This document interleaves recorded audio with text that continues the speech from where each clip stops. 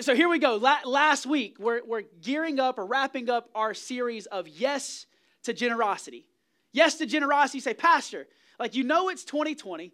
You know it's COVID. You know it's a political year, so you've talked about politics, and now you're talking about money again. Don't you know that could kill a church? But here's the reality. I'm so glad that someone told me a few things. I'm so glad that someone taught me about the love, the grace, and the forgiveness of Jesus. I'm so glad that someone introduced me to Jenna. I'm so glad that someone told me about the baptism and the power of the Holy Spirit. And I'm so glad that someone taught me God's way of handling money. Let me give you a few stats. But before I do that, let me kind of point to maybe a feeling that you have. Does anybody remember way back in March, COVID-19 happened, right? Side note, did you know that the Australia fires, I know I mentioned this, Australia fires happened in 2020. I saw some pictures the other day. There's stuff growing, right? New life. We have hope, all right? So COVID-19 happened in March, and really what happened was the economy was kind of cut in half almost overnight, and we were kind of looking like, oh, even as a pastor, I'm like, well, am I going to have a job in 3 weeks? I don't know what's going on. And I was like, well, did I plan financially well enough for this? And maybe you and your family, someone might have gotten furloughed for a couple of weeks, and you're going, whew, am I prepared for this financial kind of season that I'm about to go through? But even before COVID, let me give you these stats. Did you know that the number one cause of divorce in America is money fights and money problems? Number one cause. Only 30% of U.S. households have long-term financial plans. 1 in 3. Only 24% of millennials, people my age, show signs of basic financial literacy. 39% of Americans would have a hard time covering an unexpected cash expense of $400. Flat tire, can't cover it. Refrigerator goes out, can't cover it. Pet gets sick, pet eats something, has to go get surgery, can't cover it. 39%. At the age of 30, the average millennial student loan debt is 45% of their household income. 45%. And everybody with student loans said, oh. Jesus actually talked about money a lot. Does anybody want to take a guess at how many verses Jesus talks about money? Anybody at all? Throw your hand up. It's like interaction right here. Nobody wants to be wrong is what it is. This is going to blow your mind. Jesus talked about money 2,350 times in Scripture. 2,350 times. That's actually twice as many of those devoted to faith and prayer combined. So if Jesus talks about something, y'all can't get mad at the pastor for talking about something. Because my job is to talk about what Jesus talks about. And that's what we're going to do. Randy Alcorn said this. He said, the issue of money and possessions lies at the very heart of the Christian life. Martin Luther put it this way. There must be not only the conversion of the heart and mind, but also the conversion of the purse. So I want to encourage you. This message isn't to be taken lightly. It's not meant to be a distracting message. But man, if you're a husband and wife in the room, I want you to take notes and talk about this stuff later. Listen, if you're a single person in the room, lay the foundation now. I looked at the people that were dating. Y'all weren't single. Y'all were dating. So lay the foundation together. Because this stuff matters. The reality of it is that fear, stress, and anxiety have all been tied to money. And I think it's my job as a pastor to help you through those feelings. And in lieu of some of the societal tensions, I thought that we would go a little old school. I thought that we would have story time. Anybody remember story time in kindergarten? Y'all have that? Where's my teachers in the room? Teachers, did y'all ever have story time? Y'all do story time? Yeah, story time's fun. It's like kids are acting bad. We're doing story time. Y'all behave.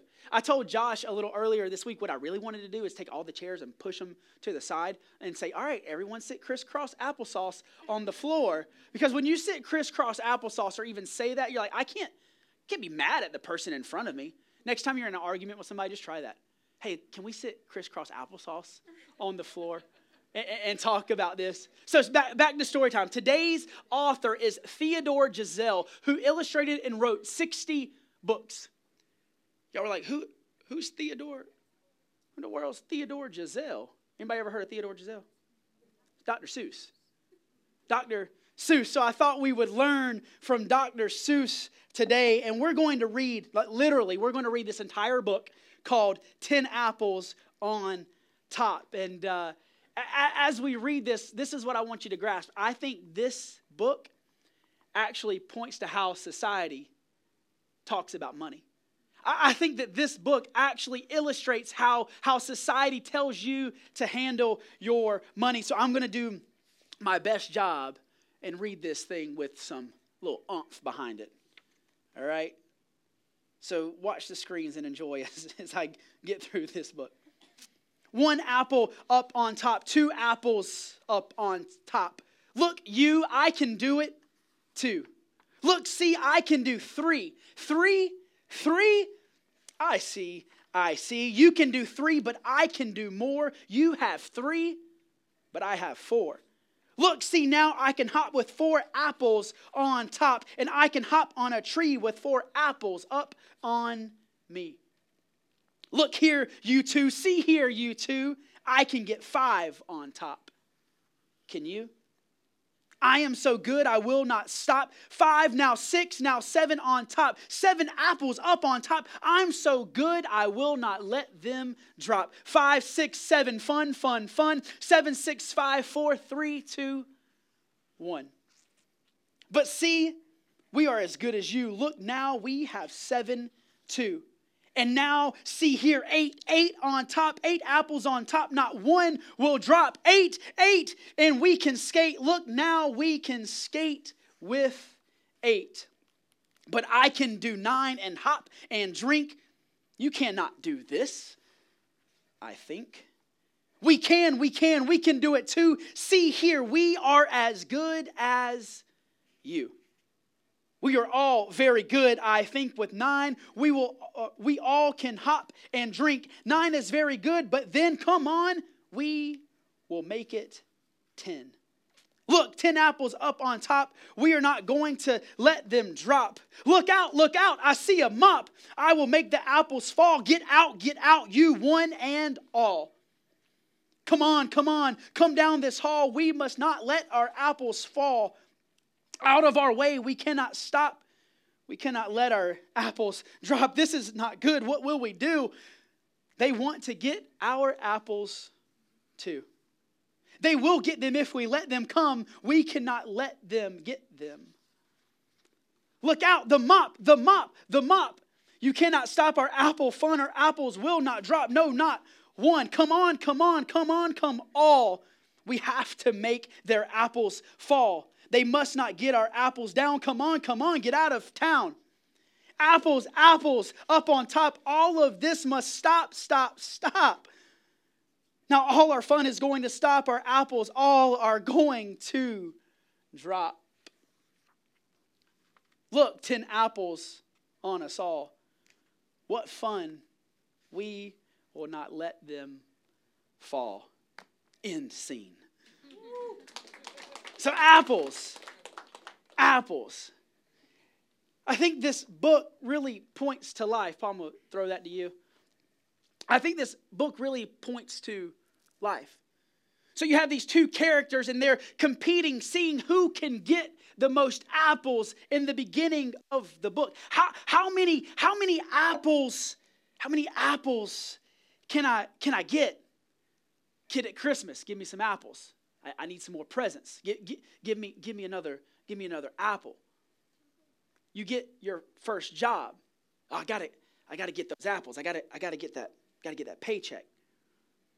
What about that first promotion? Oh, I got the job, but now I need to get the promotion. I've got to get another apple. Because apples make me happy, and I have those apples. And then you see those Facebook posts. And somebody goes on a vacation that you really wanted to go on. You're like, I got to get more apples. Because if I get more apples, then I can go on that vacation. If I get more apples, if I get more, I just had a baby, so I gotta get more apples. I've got one on the way, and maybe this is hitting too close to home, but I gotta get more. I gotta get more apples. I gotta get more. And then the second part of the book, people are chasing you down, trying to get your apples. Stay away from mine. You can't chasing me with a mop. Stay away from my apples. But you know the feeling. Kids are after your apples. Hey, Pops, I'm going out Friday night. Can I get some apples? Hey, Sam, can I get some apples? Kids come to you. Hey, I want to go out on a date. Can I get $20? Can I get some apples? Hey, Mom, Dad, I got a soccer tournament I'm going to. Can I get some apples? Hey, Mom and Dad, I'm in college. I really want to go out and grab some coffee. Hey, Dad, can you send me some apples? But it also hits like this. You open up the mailbox. Duke Energy wants your apples. You open up the mailbox. Verizon wants those apples.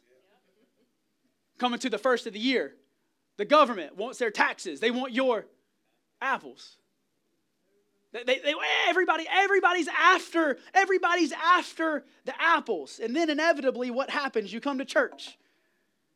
And the pastor says something like, hey, we're going to take tithe and offering. And you've passed out all of those apples. You've paid Verizon. You've paid your kid's college bill. You've put gas in your car. You've bought groceries and your apples. And you come to church and you're like, well, I really don't have one. I kind of have a half-eaten apple. And then the pastor starts talking about money. Like, what do I do with this half-eaten apple?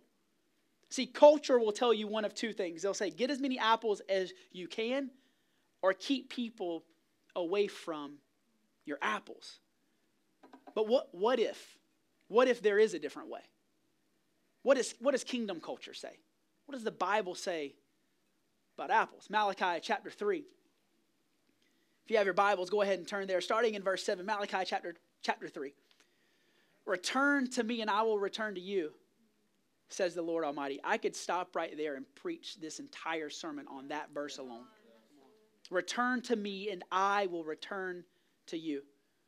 But you ask, how are we to return? Will a mere mortal rob God? Yet you rob me. But you ask, says God, how are we robbing you? God's response is in tithes and offering. Church, this is actually what Scripture says. This isn't the Zach Witt version. In tithes and offering. You are under a curse, your whole nation, because you are robbing me. Bring the whole tithe into the storehouse, that there may be food in my house. Test me in this, says the Lord Almighty, and see if I will not throw open the floodgates of heaven and pour out so much blessing that there will not be room enough to store it. I will prevent pests from devouring your crops, and the vines in your fields will not drop their fruit before it's ripe, says the Lord. Then all the nations will call you blessed, for yours will be a delightful land, says the Lord Almighty. Well, what if there was a different way? So we have apples, and society says, hey, you get all of your apples. And you know what? It's okay if you put them out in front. It's okay to tell people how many apples you have. But get all of yours. Because ultimately what society says is, hey, it's up to you to look out for you. And then once you get all your apples, you're supposed to keep them away from everyone. Damon tries to come up and get an apple. You're not getting my apple. Robert tries to get, you're not gonna get my apple. That's what society says. But the kingdom of God puts it a little different. Return to me and I will return to you. Talking about this idea of the tithe. Leviticus 27:30 says to give your first fruits to the Lord. So first fruits, 10%. That's what we believe as a church. So Paul, you did a really good job at painting this apple gold. Yeah. One of these is not like the other. Anybody? Nobody? All right, well. So we have these 10 apples. And again, society says, hey, hold on to yours, get as many as you can, and don't let anybody touch them. And God says, hey, it's okay to get apples. It's okay to get them. It's okay to acquire them. But hey, that first one's mine. That 10%, that's mine. See, I think what we've done as a society is we've said, well, I'm going to give my possessions or my money to God. Church, can I maybe step on some toes? This was never ours to begin with. Listen, all of these apples ultimately flow from heaven. Your success flows from heaven. And God says, hey, 10%, first 10 is mine. Josh and I didn't ask you if I could share this story. So I'm going to do what Doug does when he talks about his kids. So yeah, $5. All right, here we go. Just make sure you tithe off of it. So Josh and I were talking about this. I said, hey man, how can I illustrate the tithe? And Josh has done offering a couple times, and he said this is the way he was going to illustrate it one Sunday. He was going to say, hey, who got paid this week? Stand up. All right, you know what that number is? Take out your calculator. All right, hit times 0.1 equals. That's what you're supposed to give.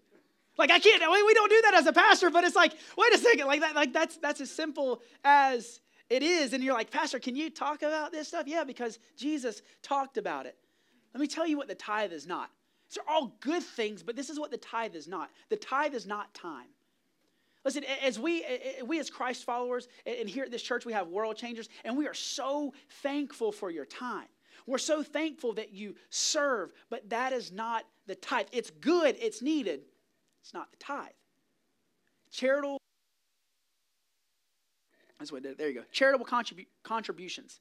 So you give to Red Cross, you give to the 91.9 Share-a-thon. Again, all good things. Not the tithe. Money you're giving to help out relatives. Good. Take care of your family. I'm not saying don't take care of your family. Take care of your family. It's not the tithe. Another one. Giving Tree, Angels, and Salvation Army, other organizations that we give to help people. That's all good and admirable things. But it's not the tithe. All of those things are wonderful after we give to God first. Let me tell you what happens when we keep the tithe. When we keep the tithe, we're robbing God. Verse 8, will a mortal rob God? Yet you rob me, but you ask, how are you robbing me? In tithes and offering.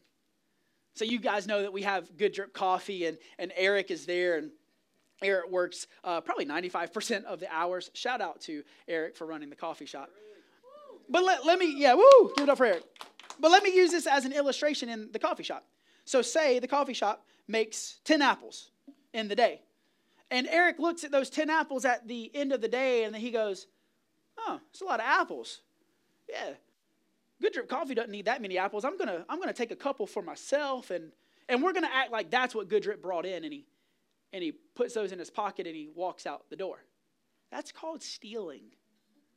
Now maybe I didn't tell Eric that stealing was wrong, so I got to go, hey, Eric, we don't steal. We hired you not to steal, so don't steal from the coffee shop. And now that you know the right way, and don't steal. Don't rob us. And then Eric, at the end of the next week, goes, they still don't need all those apples. Like I can keep some for myself. It's robbing. How would that relationship go a couple weeks later? Like if you found out one of your employees or somebody that you work with was robbing your employer, do you think they would be a part of the organization that much longer? Don't rob God. Number 2, blessing is withheld. God can't trust you with more until he can trust you with what you have. Like, God, why am I not getting more? Now listen, let me be very, very clear. You're not buying more. God's saying, I'm trusting you with more. When we tithe, you're saying, God, you can trust me with what you give me. Number 3, you feel like you can never get ahead. You feel like those pests are devouring your crops. You know exactly what I'm talking about. That's when Murphy moves into the spare room. Y'all know Murphy? Murphy's that flat tire you get when you weren't expecting to get a flat tire. Murphy is that refrigerator going out during the holiday season. You're like, well, where am I going to put all of my food? Murphy is my dog getting out in the yard and chewing up a stick, and it gets stuck in his stomach, and I got to go get it removed. Murphy is all those things that happen that you didn't expect to happen. Murphy is you driving down the interstate and that rock hits the windshield and you call and for some reason your insurance isn't going to cover it and now it's $300 for you to get it fixed. That's what Murphy is. It's those pests that nag at life. Number 4, ideas, ventures, and projects never seem to pan out or yield fruit. Those trees never grow fruit growing up. My grandparents had a row of plum trees. And my grandpa was like a man's man. My pawpaw, we call him pawpaw. My pawpaw was a man's man. And he would walk out and he would grab some plums. And he was one of those old school guys that carried a little pocket knife everywhere he went. He'd flip that joker open and he'd just start peeling that plum. He was so cool, he would like not cut his thumb, but like eat the plum off of his thumb. You know what I'm talking about? Like, he was like, man, you're cool. I want to grow. He was so cool. He had like a piece of grass always out of his mouth when he walked through his garden. Like, it's a man's man. But I remember every year that we had plums, for some reason, there were always a tree or two that didn't yield fruit. Whether it be some type of insect that got in it, maybe it was a late frost that dropped all the fruit off of it. But every tree didn't always yield fruit. Some of those ventures and ideas and projects, for some reason, the tree's there. It just never seems to come to fruition. What about the blessing of the tithe? Let me switch gears for a second. So when we withhold, we know what it looks like to withhold, right? So let's switch gears. What does it look like to actually tithe? Scripture says this, your needs will be met. Verse 10, bring the whole tithe into the storehouse, that there may be food in my house. Jesus didn't say he'd make you rich. He said he would take care of you. Jesus didn't say he was going to give you a mansion. He said he'd take care of you. Man, what does it look like to tithe? For something going wrong in your life? Listen, Jesus is going to take care of you. Test him. Try it. Number 2, the blessing of the tithe opens the floodgates of heaven. Verse 10, and see if I will not throw open the floodgates of heaven and pour out so much blessing that there will not be room enough to store it. Church, let me talk practically for a second. I believe that the blessings that we're having as a church are because of your faithfulness and your giving. Say, Pastor, what are you talking about? See, God likes to show up and show out. There is no reason that during the middle of COVID, when the economy was going down, that we were able to pay cash for 8.5 acres of land 1.9 miles from the door. That's only God. And I think that's God being faithful. Why? Because his people were faithful. God owns the floodgates. So what does it practically look like? That's what it looks like. I think sometimes we can separate the Bible and separate Scripture and separate words from the practical things that we see already happening. Church, I think we're living this out.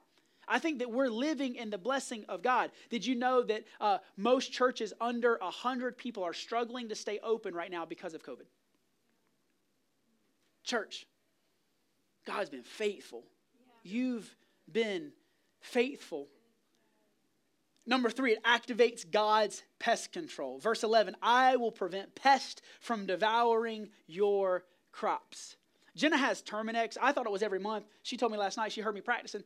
She said it was every 3 months, so she corrected me. So there you go. I told you I'd throw that in there, but I'm also going to throw that other thing in there that I told you I was going to.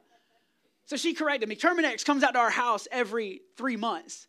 And I love the fact that Terminex comes out. I hate paying the bill. Like it comes in the mail, I'm like, $100 for what? I didn't see you. And Jen's like, no, they came, they sprayed around the house, and they keep the pest away. Keep those spiders away, and they keep those, earwigs, is that what they're called? You know, those things get everywhere, but they keep them away. You know what else they keep away? They spray for termites.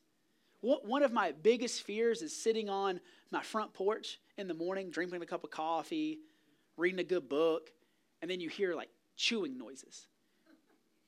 Like you hear chewing in the wood, and it's like, oh, like I know what that is. That's termites. That's something eating away at the foundation. But since my Terminex guy comes and he sprays away the pest, and I kind of have that image of God in my life, because the enemy wants to chew away at your joy. The enemy wants to chew away at your peace. The enemy wants to chew away at your relationship with your spouse or your relationship with your kid. And your enemy's just chewing, trying to walk around looking to what? To devour, to kill, destroy. And I imagine God is my Terminex man. He's like, hey, you don't scare me, you're just a little pest. Like, hey, get out of their joy. Like, sprays them.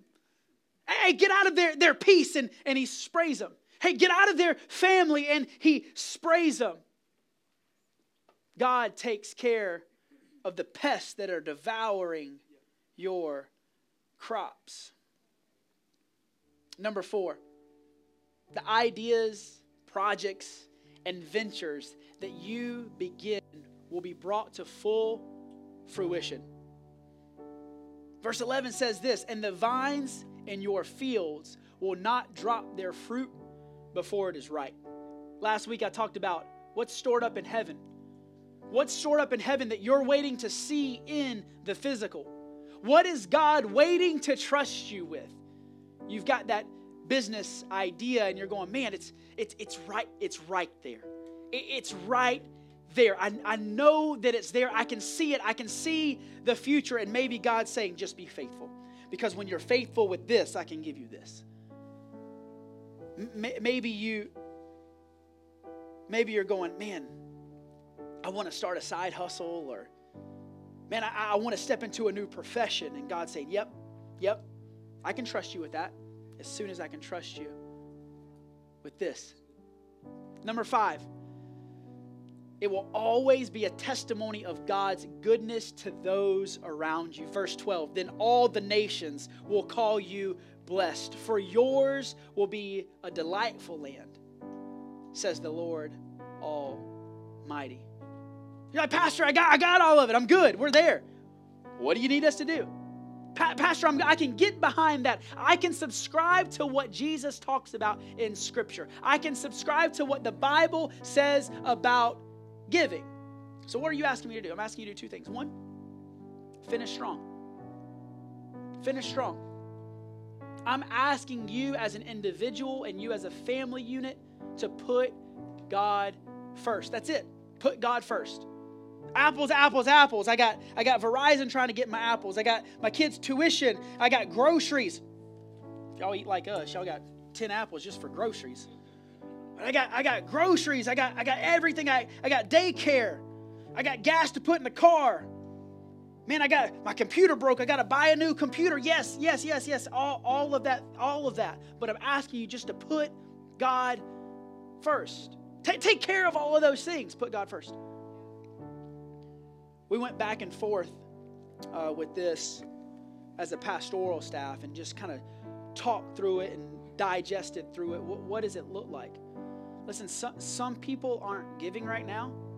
And I'm hesitant. I'm not going to say that that's okay, because I think that God challenges us to give 10%. Why? Because Matthew 6:33 says this, but seek first the kingdom of God and his righteousness, and all these things will be given to you as well. Randy Alcorn also said this, if Christ is not Lord over your money and your possessions, then he's simply not your Lord.